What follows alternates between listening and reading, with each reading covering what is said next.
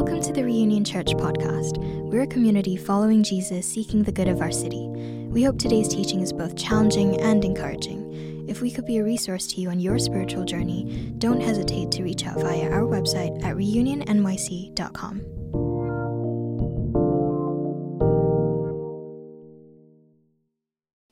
All right, so we came in this morning. I don't know if they said this already. Came in this morning, and our room was 91 degrees. So if anybody wants to pack up and go over there, we can do that, or we could stay here. Either way, we're here, we're present together with one another. And so welcome, really glad that you all are here. We're spending our Sunday morning teaching times talking about prayer.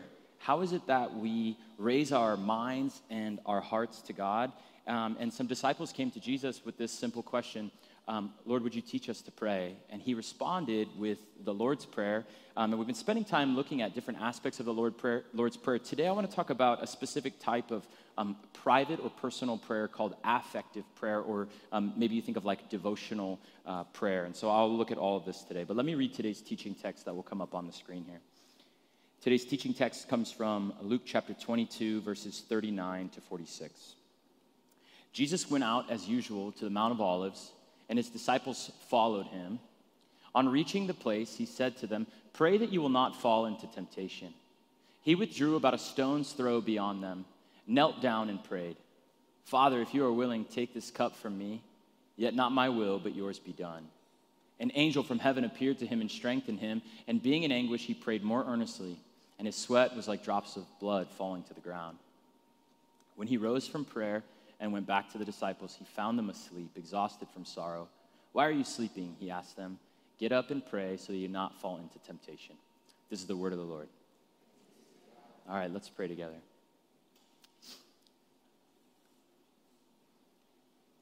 So Lord, we thank you that we could come and gather today.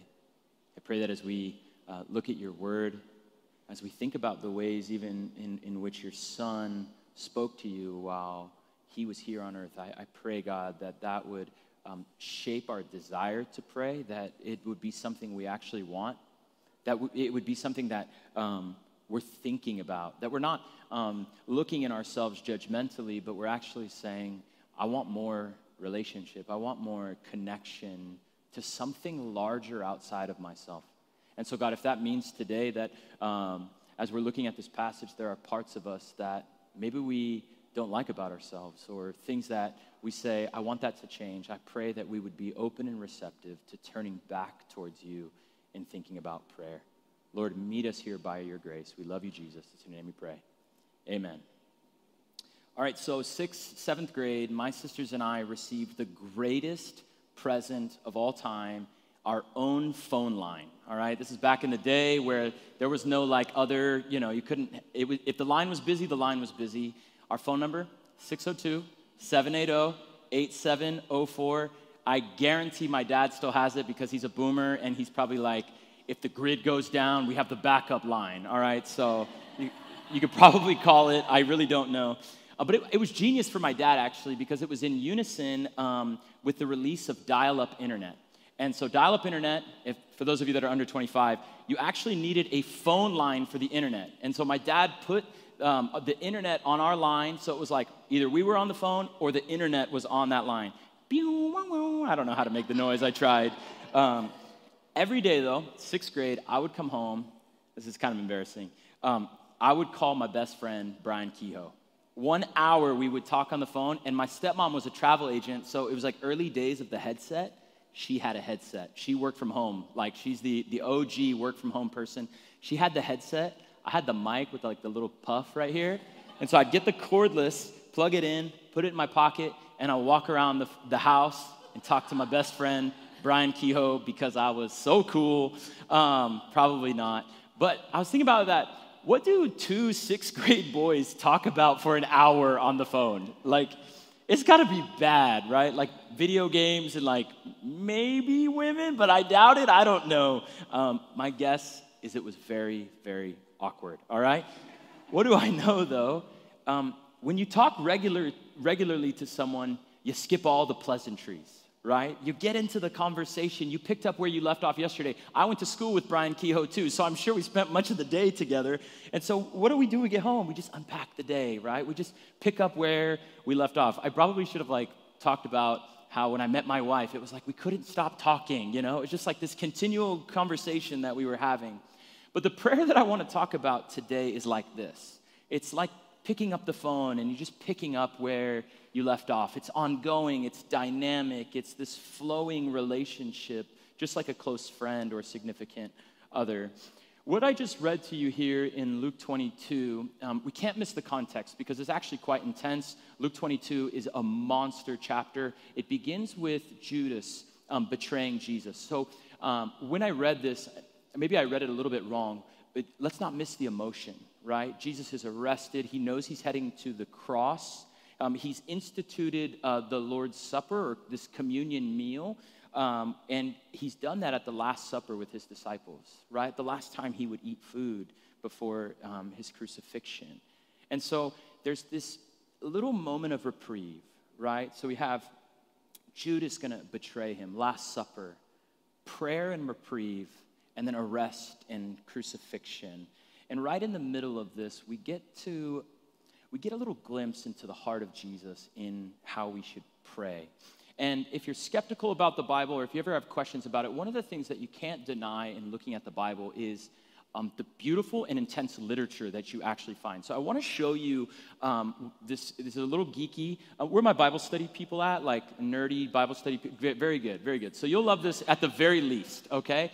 So this is actually called a chiastic structure, and I'll tell you why I want to show you this in just a second. But this is our verses 40 to 46, and the Bible's literature is just absolutely brilliant. So here's what the biblical writer has done here in Luke's gospel. And Luke is very organized, probably a doctor, but A and A line up. It's verses 40 and 46. It's a command to Jesus to pray, and it's bookended, right?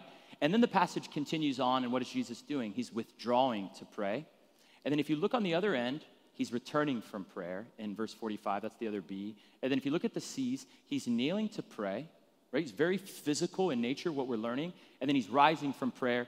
And then, of course, the sort of climax and real, thrust of the passage is the prayer itself.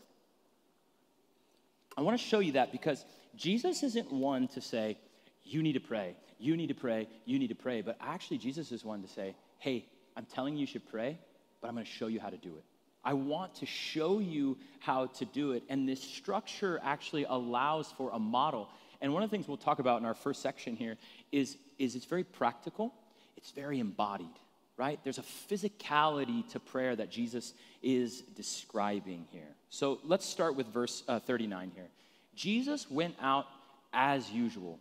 As usual means what? There's a repetition, right? This is something that Jesus does regularly. His disciples follow him, and on reaching the place, he says to them, pray that you will not fall into temptation. And then he withdrew about a stone's throw beyond them, knelt down and prays. So this is Jesus' regular rhythm of withdrawal. He's withdrawing from his relationships with his disciples, and he's withdrawing from the relationships with the crowd to be with his Father. Jesus is also withdrawing from and maybe this resonates with some of us, the tasks and responsibilities that he has of being Jesus. And what I love about the gospel writers and showing us this with Jesus is Jesus not only teaches us how to pray, Jesus teaches us where to pray, right? And so if you look in the Gospels, Luke summarizes it like this in Luke chapter 5. He says, but Jesus often withdrew to lonely places and prayed. Right, so that was his regular rhythm of removing himself. But then he also told us what to do in Matthew chapter 6, the Sermon on the Mount. But when you pray, go into your room, close the door, and pray to your Father who is unseen. That word room right there in the Greek is this word tamion. It means, it can translate like pantry or closet or quiet place. I was reading a little bit about homes in this time. A lot of the homes in this time would have like a pantry or an inner room to keep rodents out. There'd be no like windows or anything in that room. And what it would be is it would be the quiet place. My wife read this passage years ago, and I came home one day, and everything in this closet we have, it was like this 5x2 situation, everything in the closet was on the couch and like on this table. And I'm like, what's going on here? You know, like everything in the closet is out. And there's like this blanket spread out on the floor. And she's like, I'm creating a prayer room. And I was like, well, you're taking the Bible like very literally here. Like I'm kind of judging her. But she would go into this closet and she would pray. And I was like, that's great. My wife, I'm glad she was speaking last week on prayer because my wife is a praying person. Like at night in bed, she's praying for her friend. She's like going back through text messages and praying. And then the other thing she prays for, which I just love, and I'm just going to be honest, it's been working lately. Like God hears her prayers. She's been praying for parking spots. And it's like, it's clutch in the city. And so thank you, Katie. When you pray, go into your room. So it's about, there's a physicality to it. There's space, right? But the other part of it is, think about what Jesus is saying when he says this. It's also about integrity. Pray so that it's not show. Pray so that no one sees you, right? You're praying because if you pray in a closet alone, like you're doing that because you mean it. Right? There's a measure of integrity, what you act and how you act when no one is looking, right? 99% of those prayers are going to be said with integrity. And so I think Jesus is, if we're gonna think about praying privately, I think Jesus is being really practical here, and I think we would miss it today if we didn't think about our context, right? Like we live noisy lives in a noisy city, right? Our church, when we meet on Sunday, we're trying to escape noise to be with each other so that we're the ones that we're hearing, and that's very difficult. The New York Times ran a piece last month called, it was a little alarmist, but noise could take years off your life. Here's how. And it's really interactive if you scroll through it. But one of the things the writers talk about is how chronic noise is not just annoying, but actually it increases the risk of hypertension and stroke and heart attack. And while I was reading this, I thought, honestly, I think we're all just sort of used to the noise by now. But that's actually not true. In here, they show some data that prior noise exposure actually primes the body to overreact and amplifies the negative effects, meaning we actually need, we'll get to this in just a second, thank you, Jenny, meaning we actually need more quiet. Because when we're attuned, we think we adjust to the noise, but it actually is still affecting us. So here's what happens according to the research. Sorry, I'm not a doctor, and if you're a doctor, this may be wrong. So just a confession. Noise comes in through your ears, and they say that it relays the sound to your amygdala. The amygdala is the stress detector center of the brain, so it's setting off reactions in your body. Maybe you've walked by a jackhammer before, and you don't just like feel it in your soul, but you're just like, you feel it in like your breath, and like it takes over. What's happening is actually your endocrine system is overreacting. It's flooding you with cortisol and adrenaline, and what happens? Your sympathetic nervous system is kicking in, accelerating your heart rate, possibly raising your blood pressure. Now, once a month, probably no big deal. Once a day, what happens to us over time when our bodies are reacting like this? So I got kind of lost on this point this week, and I was like, I'm going for it. I did a little bit more research, and I found a project by a guy named Ben Wellington. He's a data scientist, and he mapped New York City's noisiest neighborhoods. And here's what he did. He mined the data of 140,000 noise complaint calls to 311. And so this was winter 2013 to fall of 2014. It's one complaint every 4 minutes on average. And then he mapped the data by noise complaint and neighborhood, all right? And so construction, obviously, Midtown, right? And it gets a little louder. AC units, I was like, who complains about air conditioners, you know? But apparently people in Chelsea do, all right? So if you go to the next one, parties. What's up, Williamsburg, all right? Williamsburg knows how to party. And I guess we do too, right here. And I loved this, loud talking. I'm like, what's going on in like Fort Greene or Clinton Hill down here with people talking and then complaining, right? And so what's so fascinating is like, this is our context, right? We live in the context of noise. It's constant. We feel it. I hope that some of you are cognizant even now. Yesterday I was walking on 23rd Street, and there was this jackhammer, and I had just read this, and I was thinking to myself, I feel it. Like I feel it deep within my like soul and in my being. And the very environment that we're within is basically the opposite of withdrawal. It's the opposite of escaping to be. And so do you have that space? Do you have a place to withdraw? Katie mentioned like noise canceling headphones last week. I think that's a brilliant way to think about it. I often pray at our office. We have these booths at WeWork, and I just think they're just really great spaces to escape the noise and the busy and the hurry. And we need to be mindful of the external.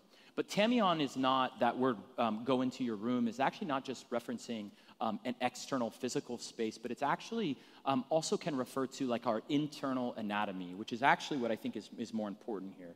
Withdrawing to pray is about going into the depths of our very soul and getting in touch with the things that we actually long for. Verse 41, he withdrew about a stone's throw beyond them, knelt down and prayed. I think what Jesus is doing, don't forget where he is, right? This is sandwiched in between the Last Supper and the cross. I think he's coming to grips, into terms with what he has to do, and he's going inward. And when we don't take the time to do this, we're overly attuned, right? And that can be literal, but I think also we can be overly attuned to our work. We can be overly attuned to how people think about us, or the desire to achieve the next thing. I was talking to my therapist this week about how hard it is sometimes for me to come home and to turn off productivity Russell. And like I come home and I don't know how to like pause and like leave that at the door and then come inside. And he and I were talking about the nuances of that. And one of the things that he helped me realize is that, and I love this about my kids, is they don't care about productivity Russell. They have no idea about any of that. They couldn't care any bit about it. They just say, Daddy, come play with me, come be with me, come be present with me. And so it's a work of mine to walk into the door and to say, today was today, and I get to be present. And that doesn't mean ignoring, what happened in my day. That doesn't mean suppressing, but it means being present with them and choosing that. And so this is a part of prayer, is this idea of withdraw. But what then is the content of Jesus' prayer? Verse 42 says, Father, if you are willing, take this cup from me, yet not my will, but yours be done. And then an angel from heaven appeared to him, strengthened him. And being in anguish, he prayed more earnestly, and his sweat was like drops of blood falling to the ground. Father, if you are willing, take this cup from me. Yet not my will, but yours be done. And I want to notice the parallel here, because it actually sounds a lot like the Lord's Prayer, except there's a glaring difference, right? Our Father in heaven, these are parallel. Abba, Father, right? In the Lord's Prayer, it's hallowed be your name, right? This is who you are, your character, your nature, you're holy, you're good. Everything is possible for you, right? Those things look the same. And then here's the glaring difference. In the Lord's Prayer, it says, your kingdom come. In this one, it says, take this cup from me, right? Those are very different things. Your will be done on earth as is in heaven, yet not what I will, but what you will. So lines 1, 2, 4, and 5 are they equal each other, except line 3. Your kingdom come does not equal take this cup from me. And I looked at this passage and I kind of thought, well, I think that's not what Jesus meant to pray, right? He didn't mean to pray that, but he did. Jesus is essentially saying, Father, Abba, I'm scared. Help me. I don't want to suffer. And what Jesus is doing is he's praying his desires. Father, if you're willing, take this cup from me. And if you and I really want to pray like Jesus, then we actually have to learn to pray the honest truth of our desires in the present moment, right? And to be content to leave it there. God, I really want the job. Like, I really want that. Even if we're not to his will yet, right? We're not to the surrender yet. Let's hold that off for a second. God, if you're willing, help my rent renewal be doable, right? Like, can we actually pray that in an honest way to say, this is what I desire? God, my body has been in pain. Would you heal me, right? And to just be able to let that simmer and sit there. And I have to wonder for some of us if maybe our struggle in prayer, or if we're bored in prayer because we're actually hiding, right? We're actually not coming forward with the truth of who we are, of where we are, and we think, well, I have to kind of present to God like how things should be, and then maybe he'll do it. And maybe the hidden dimension there is that we have to pray more honestly. I was reading some prayers this week in the Old Testament, and I thought, I think I pray pretty one-dimensionally. Look at David. How long, O Lord? Will you forget me forever? How long will you hide your face from me? How long must I wrestle with my thoughts and day after day have sorrow in my heart? How long will my enemies triumph over me? Look on me and answer, Lord my God. Give light to my eyes, or I will sleep in death. They're like, can I say that, right? What about Jeremiah? You deceived me, Lord, and I was deceived, I was deceived. You overpowered me and prevailed. I'm ridiculed all day long, and everyone mocks me. It's not really solving anything, right? He's just sort of setting it there. One more. What about Moses complaining to God in prayer about the people of God? Moses heard the people of every family wailing at the entrance of their tent. The Lord became exceedingly angry, and Moses was troubled. He asked the Lord, why have you brought this trouble on your servant? What have I done to displease you that you put the burden of all these people on me? Why'd you do this to me, God? Did I conceive all these people? Did I give them birth? Sassy. Why do you tell me to carry them in the arms as a nurse carries an infant to the land you promised on an oath of their ancestors? Where can I get meat for all these people? They keep wailing to me, give us meat to eat. It's intense, right? And I was looking at this week and I thought, is it okay to pray like this, right? Like, why did this happen? Or, I kind of thought, well, Jesus gets to pray like this because Jesus is Jesus, right? But I don't think that is. I think it's about presenting our will. But how do we balance that, right? Because I think we'll find ourselves very disappointed in prayer if we're always just saying, God, I'm praying my desire to you. I was reading the Westminster Shorter Catechism here. It's a set of theological principles.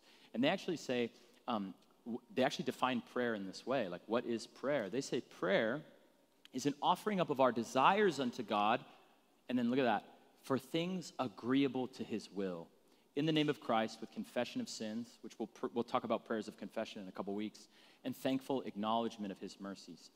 Prayer is offering our desires unto God for things agreeable to his will, right? So that doesn't mean what you pray for and the desires isn't important, right?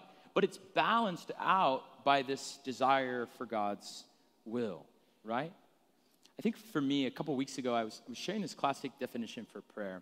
Prayer is raising mind and heart to God. Often for me in prayer, I raise my mind, but I never quite get around to raising my heart.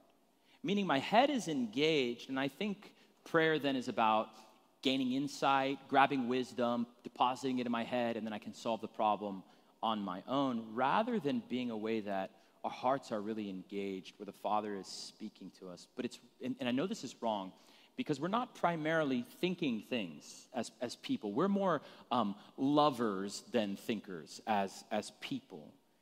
And I think the key to understanding the passage then becomes the first word, which is Father, if you are willing.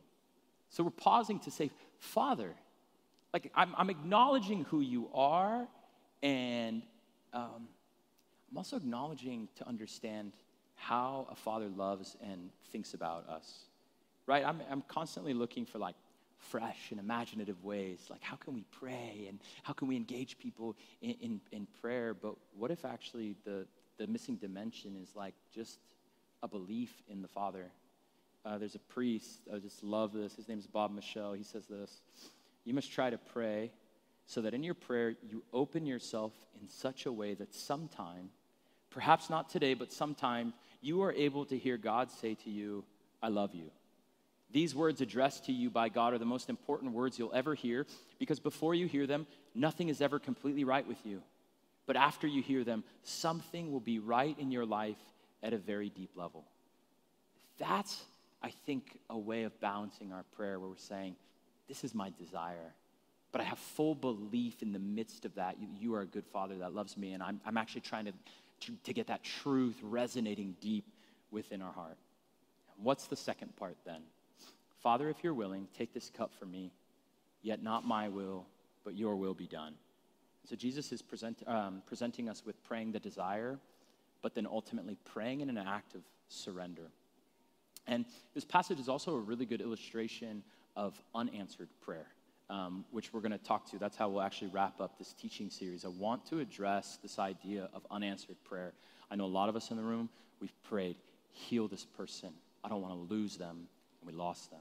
Or we prayed prayers of, for our kids. We prayed prayers for our friends. We prayed prayers of guidance, and we felt like, why are you silent, God? So I want to speak to that, and actually, and I guess in a lot of ways, this passage is an exact answer to that. So we'll talk about that.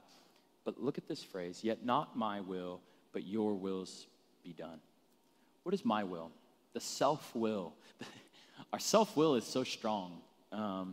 It's thinking about the ways in which we come into relationship and friendship, and what do we bring with us?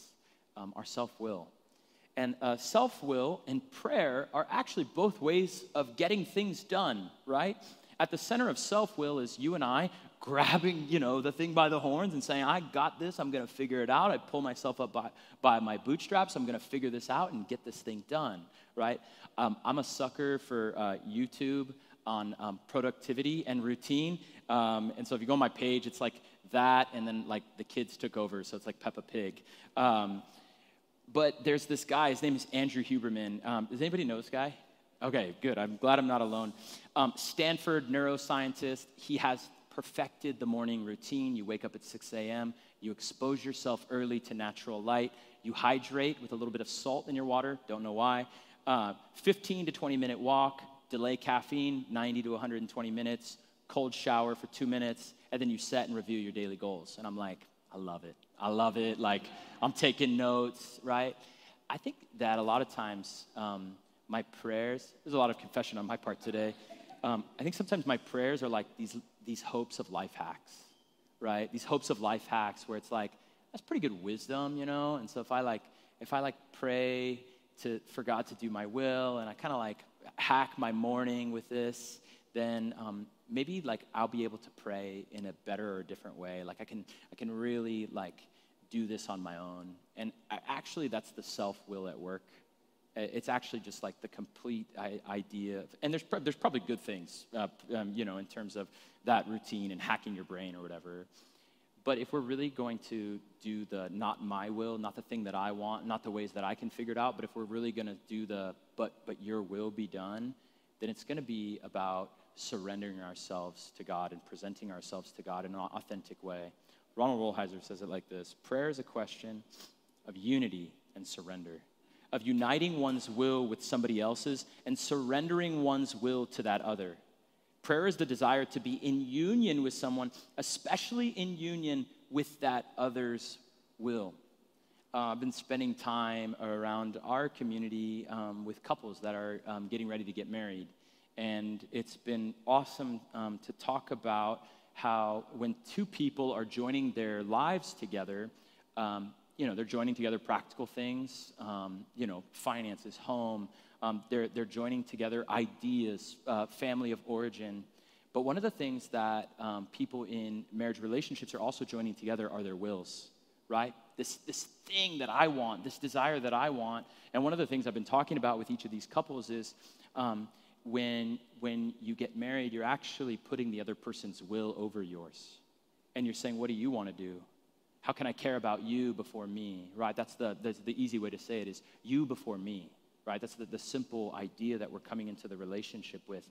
This is exactly what it means to surrender. You're surrendering to someone else's way of being and doing things. And ultimately, if prayer is surrender, then if we're going deeper in prayer, then prayer becomes moving from like talking to God. And of course, then we're growing up in our praying and we're listening to God. But then I think if we're praying in surrender, then the goal is actually just to be with God. And that's ultimately prayer is relationships. When you get to say, not my will, but your will, those are moments to just pause and exist and to be, right? You're not trying to accomplish anything after that. You're just trying to say, I just want to be with you, which is great because, what does Jesus say? He's prayed more earnestly after that. Why did he pray more earnestly? Because he heard the answer. He's got to go to the cross. And so he prayed more earnestly. I was at a restaurant recently, and this older couple was sitting there. They were in their 80s, and I don't know, maybe I was creeping on them a little bit, but after a while, I noticed that they were just eating dinner, and they really weren't saying anything. And I thought, yikes, like I don't want to be like this old dying person and, be like sitting in silence at a restaurant. Sorry, that's not very nice. But they weren't mad. And I noticed they weren't arguing. They were just sort of existing at the table with one another. Maybe they ran out of things to talk about. I don't know. But what if it was a beautiful moment of just being together? And I think to me what that represents is a depth of intimacy that I desire with God, is to just be with God in that way. And so pray your desires. Like, God already knows. God knows what you want. God knows what you need, right? And so that's the way in which we pray your desire. Pray and surrender. That the goal would be not to get God to do the thing you ultimately want to do, but to say, God, you know what I want to do, but your will be done in a way of surrender, so that you and I might come face to face and just hear the still small voice that says, answered or unanswered, I still love you. That would be that goal in surrender. And in that moment, what you would find is acceptance where you face rejection in your life. That would be the moment where you're hearing words of approval about who you are when there is deep shame. And it would also be the moment where you do experience a freedom and a joy where there are moments of despair. So here's where I want to end today. I'm going to take out my timer here. On Thursday mornings, we've been praying, and this week, Rachel led us through an exercise called the Jesus Prayer. And the prayer, there it is a breathing prayer. And I'm going to set a timer for 2 minutes. You don't say any of this out loud, don't worry. You're actually just going to close your eyes and breathe. But we inhale. I'll show you what it looks like. So you would say, Lord Jesus, Son of God, have mercy on me, a sinner. And no one's going to be looking at you. There's 2 minutes. We're going to do this for 2 minutes. It's no fuss, no manipulation, just presence. And you're not trying to accomplish anything right now, but to just be. So if you want to close your eyes, I'll set a timer for 2 minutes here. And I'll just do it one time with you, and then you can do it silently for 2 minutes. Lord Jesus, Son of God, have mercy on me, a sinner. Take the rest of the time to breathe.